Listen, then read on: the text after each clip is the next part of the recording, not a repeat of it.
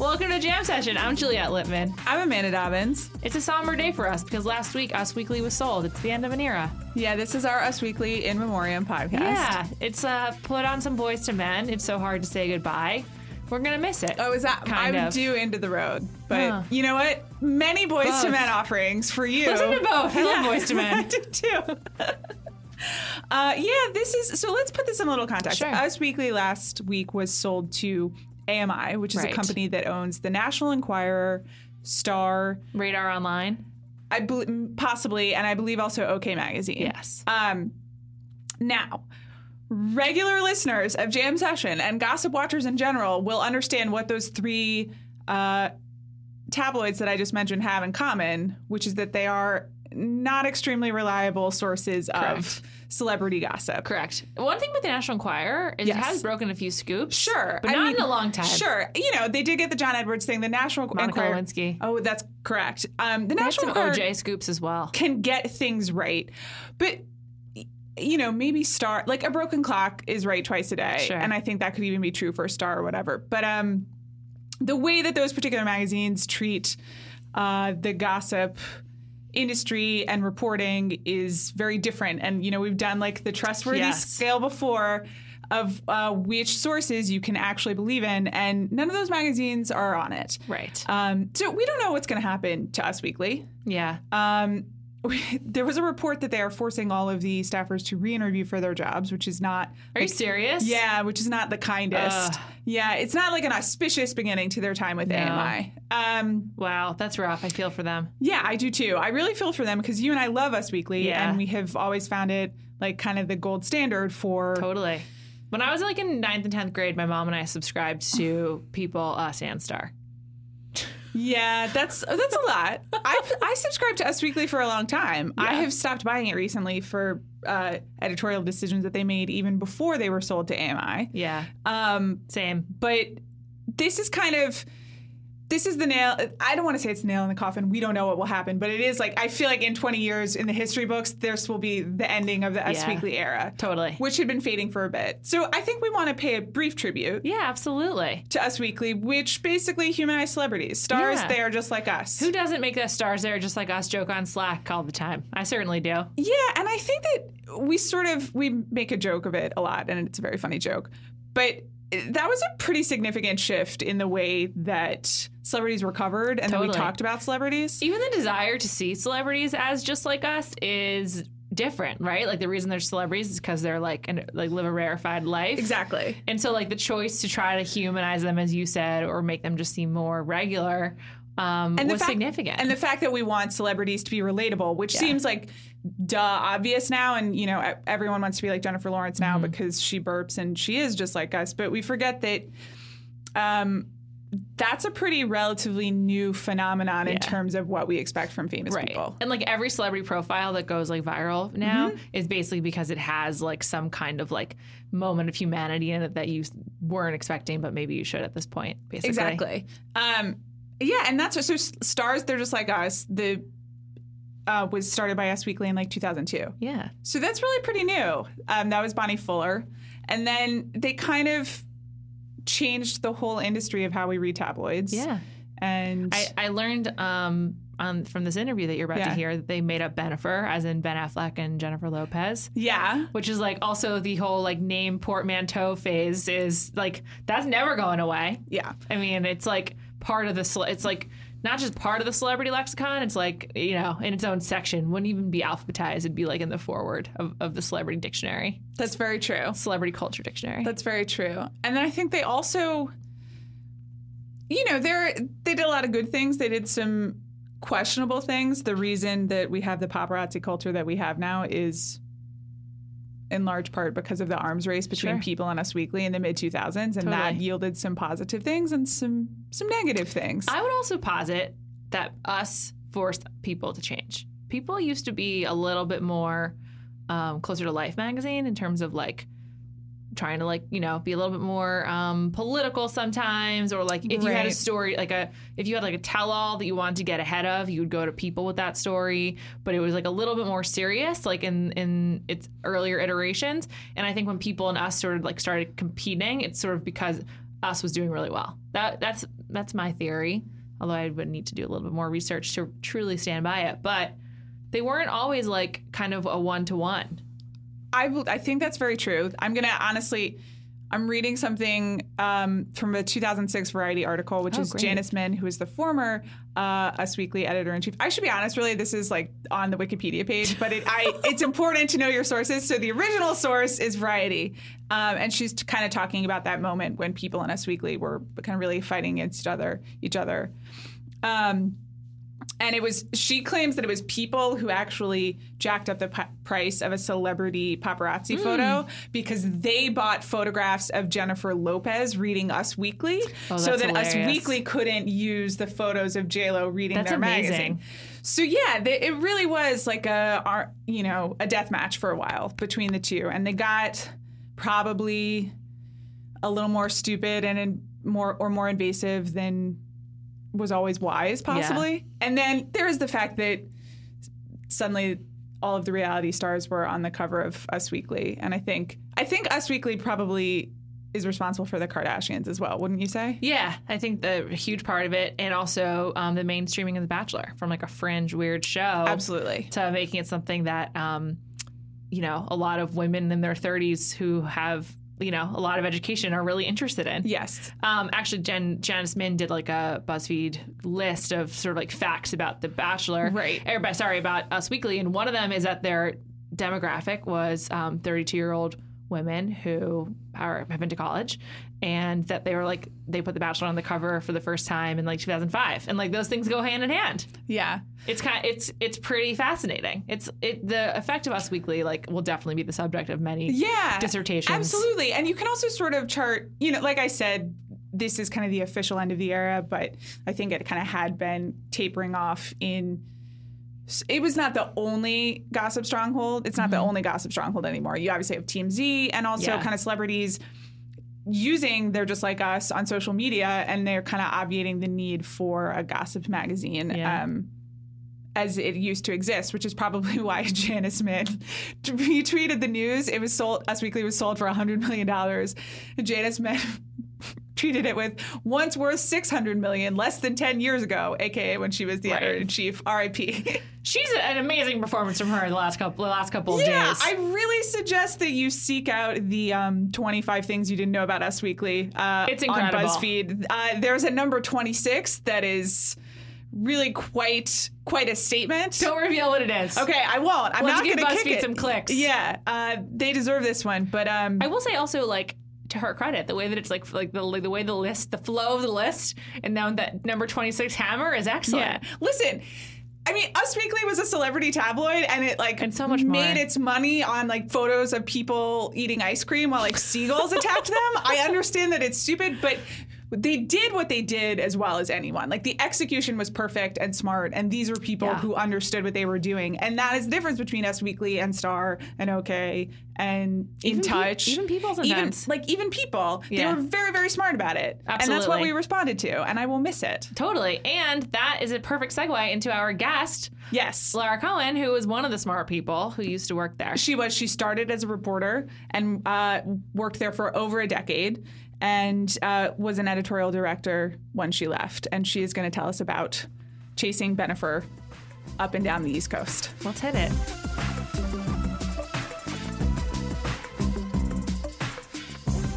And so now we are joined with Lara Cohen, a former editorial director for Us Weekly. Lara, thank you. Oh, I'm so honored to join. So I'm a huge fan of the pod. Thank you. First time, long time. Yeah. You're very kind. So you worked at Us Weekly for a decade. Is that correct? Yes, a little bit over a decade, yes. I started there as a reporter chasing Ben Affleck and Jennifer Lopez up and down the East Coast as they filmed Geely. That's amazing. And then when I left... Okay, wait, hold on. Let's just stop right there. Let's start with that. So that was 2002? That was 2002, 3? Something like that, yeah. Okay. Yeah. Can you explain what chasing Ben Affleck and Jennifer Lopez up and down the East Coast while they're making Geely entails? What does an Us Weekly reporter do? Or a decade ago? A decade, yeah, more than a decade, like 15 years ago at this point. So at that time, it was like still, it was early days. It was like the Bonnie Fuller regime there, and it was sort of before the whole news team had been built out. So it was like me and this one other dude were like the only two reporters, or maybe like there were like three reporters on staff. So when Ben Affleck and Jennifer Lopez had started, you know, there were rumors of them getting together, and I think this guy, Michael Lewittis, who is now Gossip Cop, you know that, that guy on the internet? Yes, totally. He was running the hot he was running the hot stuff column at that point, and I think he broke that story. And so, yeah, when I chased them up and down the East Coast, meant like I would like stand on the side of like their film set in Philadelphia and try to like get color for the stories, like if they were like making out, or like he would go into her trailer. I was just like taking copious amounts of notes. Can I ask a follow-up question? Yes. Were they just like making out in between takes on set? Yes, totally. The best Jennifer Lopez and Ben Affleck story was the one time they went to Atlantic City, you know, because Ben was like super into gambling. Yes. And so was J-Lo's mom, Guadalupe Lopez. And I remember one time I dragged my poor husband at the time to Atlantic City to watch them gamble. And they were like sitting at like some high rollers table, and I was like sitting at a slot machine, just like peeping on them oh my for God. like 7 hours, just watching, just getting every last detail. Was it easy to get close to the set, or like was it like closed off? It was pretty easy back then because that was sort of before the whole paparazzi explosion. So I think that those sets became more closed and hard to get to, but this was sort of early days for all that. So, yeah, I just like hung around. I was sort of like one of those like weird autograph people, except I wasn't an autograph people. I was an Us Weekly reporter. It was my job. So can you talk a little bit about that transition to the paparazzi phase of Us Weekly, and kind of Us Weekly becoming the main tabloid and kind of changing the way that we consume celebrity news? Because you were kind of in the rooms, I think, as that was happening. Yeah, I think that there were sort of like these big fundamental periods in the Us Weekly history. Like I think the first real big one was Benifer. Right.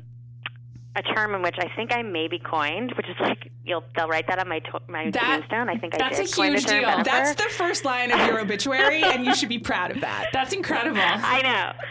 It's like pretty much I peaked, you know, at like whatever years old I was when that happened. It was like an accident, but then someone else in my office did Brangelina. But you know, it started the phenomenon. Sure, the portmanteau. Right. So that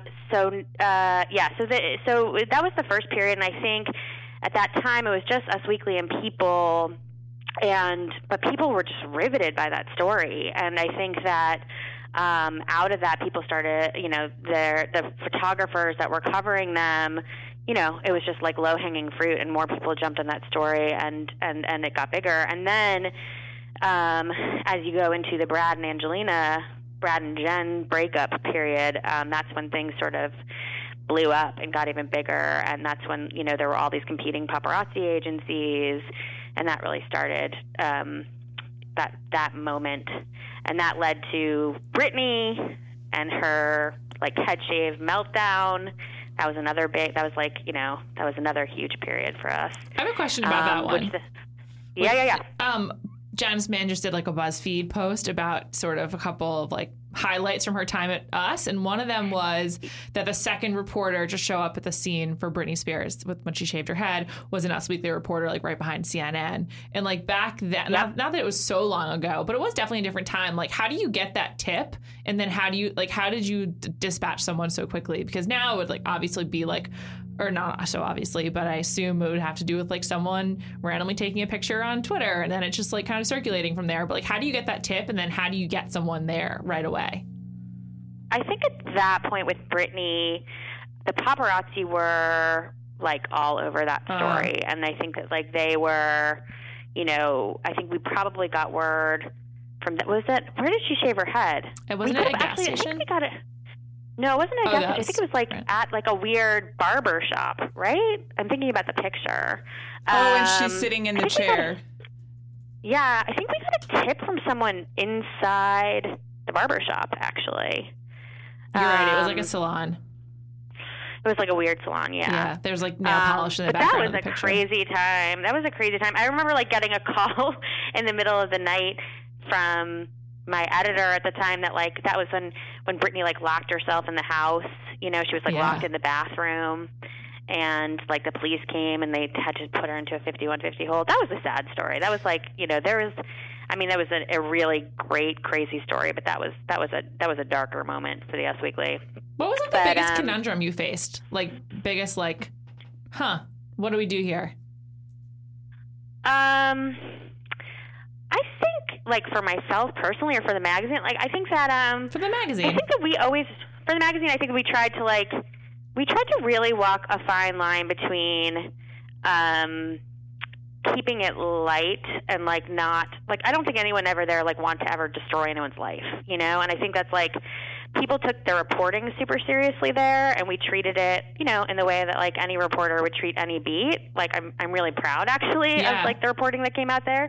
But we also held back on a lot of things because, you know, these were, like, real people with real lives, even though they felt like cartoon characters sometimes. Right. So I think, like, always walking that line between, like, breaking news that was meaningful and that readers wanted with also sort of, like, not crossing into, like, a darker, like, more, you know, like, Star, Inquirer, super invasive way. Totally. You know? Yeah. I have a follow-up question about that, which is, did the celebrities' relationship to you change at all over the years? As celebrities kind of, for instance, Bennifer, they did a lot of press. It seemed like they were sort of open to the idea of, you know, this was going to be in public and we were at least going to sell part of this. And I'm just curious. Yeah, I mean, like, J-Lo put in the Jenny from the Block video, you know, like Ben, like, literally, like, kissing her butt in the Jenny from the Block video. Forgot about that. That seared into my mind. Don't ever forget about that. Yes, very important. I mean, are there just some celebrities who are more game, or did celebrities realize they have to be more game, or? Oh, totally. I mean, I think that my whole point at the time, like, when people would be critical with me, like, if it was, like, publicists or whatever, be really critical with me, my point would always be like, well, you know, Ben Affleck and Matt Damon came up at literally the same time, you know, and had the exact same level of fame, and yet you've never seen a picture of Matt Damon's kids. Like, I think that, like, it's a conscious choice in terms of, like, how you live your life and where you go and sort of, like, what you choose to put out there. I think that, like, Ben put a lot out there early that he then later regretted, but has dialed it back. But I think that, you know, at that time it was like, you know, you can't really complain if you're getting shot by the paparazzi, but you're, like, sitting at, like, you know, at that time, remember, like, Kitson on Robertson, you know, like, there were certain places where the paparazzi, like, always hung out, and you knew that they were going to be, and so, like, there were sort of zones that you knew that you were going to get covered and be featured. Let's talk more about that, but first, let's tell you about our sponsors. Listen to this. Have you ever been on a website and thought, this seems good, but what if it were a TV show instead? You're in luck. Since 1993, the AV Club has produced some of the best pop culture writing on the web, and now, after 20 years of talking about TV, things are coming full circle for the folks at the AV Club. They're getting their own TV show.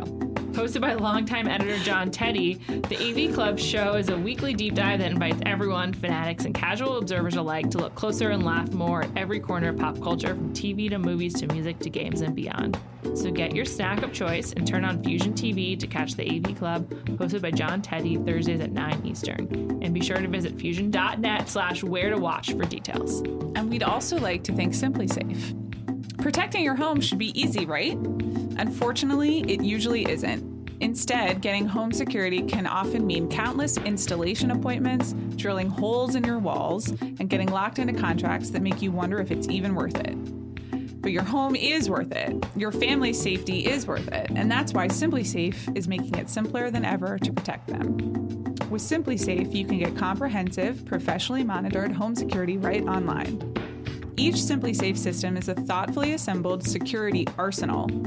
From entry and motion sensors to a high-definition security camera, you'll have everything you need to keep your family safe. And best of all, there are no long-term contracts or hidden fees, ever. No wonder CNET called it comprehensive, easy-to-use protection and named it Editor's Choice for Home Security in 2014. Order today, and you can be protected by the end of the week. And you can get an exclusive 10% discount when you go to simplysafe.com/ringer right now and order your SimpliSafe system.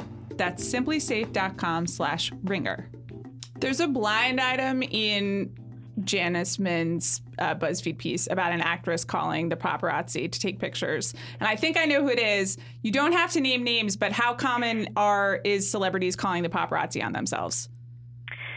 Way common, and I do know who that is, but I will never reveal that. But it's like that was a fucked up one. I'm allowed to swear in this podcast, right? That was a fucked up one. Yeah, it was a super fucked up one. I think a lot. I mean, I think that generally speaking, celebrities were far more complicit, and certainly the machines behind them were far more complicit in that than they ever let on.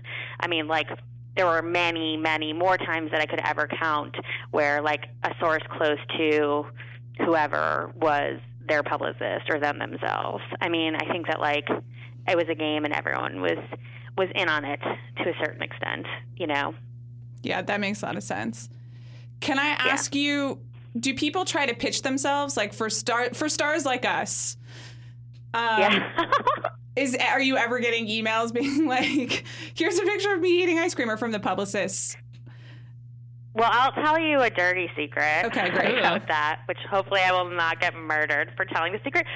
But I will say that there are certain brand companies out there who will do, like, arranged, like, phony Just Like Us's. Oh, interesting. Like, oh, here's Jennifer Love Hewitt. And this did not happen. I'm not just using her as an example.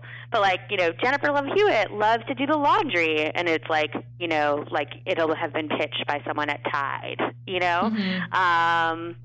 So there were those occasional sort of, like, favor photos that went in there. And it was usually, like, in a trade for some kind of goss in return for that. Got it. Were you still there when they started doing What's in My Bag? Yes, it was. Okay, yes. Can What's you just give me a percentage on how many in my bags are A, true, and B, written actually, or at least as told to by the celebrity in question? I think they're, like, all kind of true-ish. I mean, I think that, like, they all knew. It wasn't like you just, like, we, like, showed up at your house and they were just going to, like, dump their bag out, you know? So they, like, kind of knew what was going on. So maybe, you know, they all have a lot of purses. I don't know. They'd, like, make it specific. Okay. Yes, those were all accurate. Okay. So you were there from 2000 when to... Tell me when you were there. I was there, gosh, I guess late 2012 to 2013. Like, when did I go to? I guess 2012 or 2013. So it was like Bennifer into Brangelina, and that was like, I mean, Brangelina, that period lasted for a long time. That was like Team Angelina versus Team Jen. I think when it finally came out that Brad and Angelina were officially dating, I think we did 9 covers in a row about that story. Because, like, it was just like a machine. And then there were 2 staff writers, Joey Bartolomeo and Mara Reinstein, who crashed a book in, like, 2 weeks about, like, the Brad and Jen story. But anyway, yes, it was very impressive. So into Brangelina, into Britney, and then I think, you know, there's, like, a lot of Bachelor mixed in there, and Teen Mom, and then obviously we get to, like, a very heavy Kardashian period, and I think that's when I bounced, was like, but I was there for, like, you know, Chris Humphrey and Kim and, like, that whole jam, yeah. Wow. Yeah. What was the biggest change from when you started to when you left, in terms of either how people consumed it or just the kinds of stories you guys were telling? Well, it's interesting. Like, when when I started there, it was like, I remember, like, with the Ben and Jen story, I think we had that story for like a week. Like, you know, we went to close on Monday night, and we had that story on like a Tuesday, and we were able to like sit on it until we closed the issue the following week. As obviously like digital rose, and then as like Twitter and social media rose later, it became impossible to save anything for the magazine. Like, it was just like you became this sort of like 24-hour news breaking machine. So that was like the biggest evolution. And then, you know, I know that, you know, since I've left, like they've really built out the website and their breaking news like on the digital side a lot. The team there is really good. You as a person, a professional gossip watcher, who do you think the most famous celebrities in the world are right now? Oh gosh, that's so interesting. I mean, can you beat the Kardashians? I mean, like, I know that there's like some mixed Kardashian views on this podcast. I listen to you guys, so I know that this is a great divide between the two of you. Yeah, I mean, I think ultimately the Kardashians sort of changed the game more than anything. I think that, like, you know, Us Weekly changed a lot when stars sort of removed the filter for having to have traditional media to tell their story, you know? Like when they started using, you know, Twitter and Instagram and Facebook to tell their own stories, like nobody did that better than the Kardashians.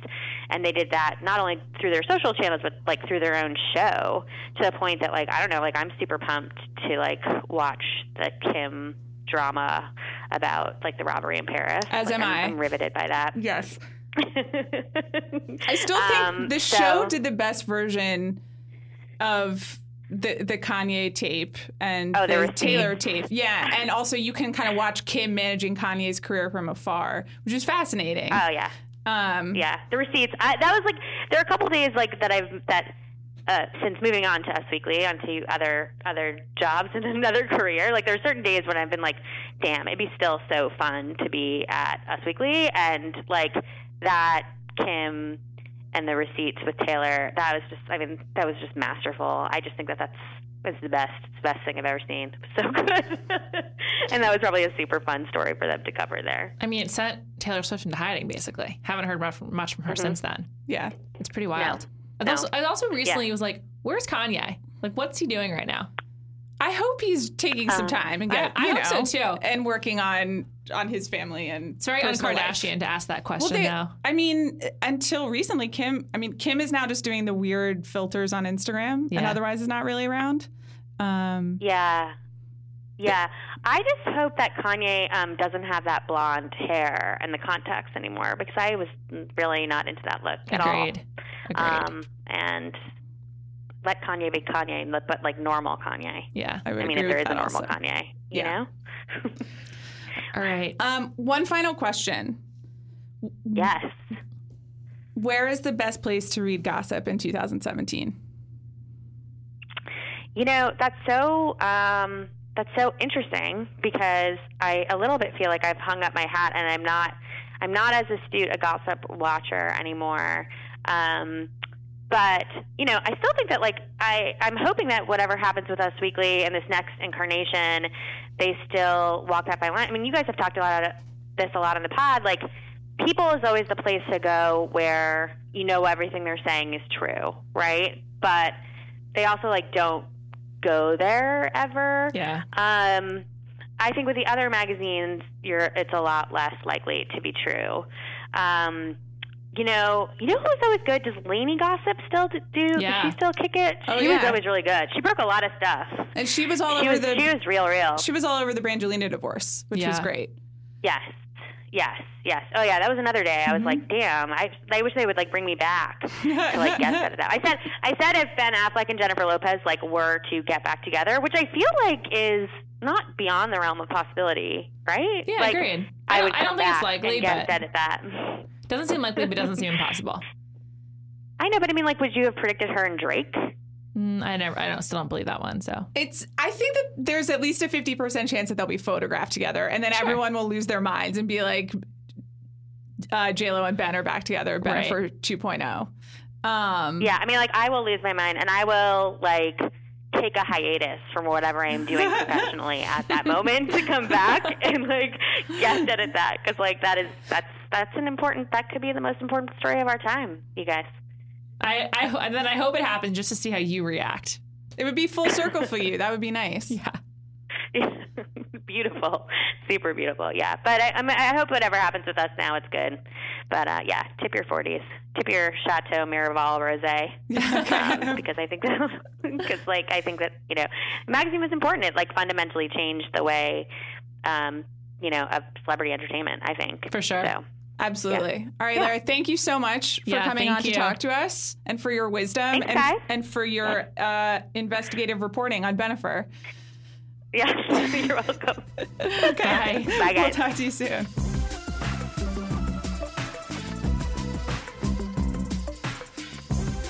Well, I certainly learned a lot. Thank you, Lara. Yes, thank you very much. So, Juliet, here's the one last thing that I want to talk about with us today.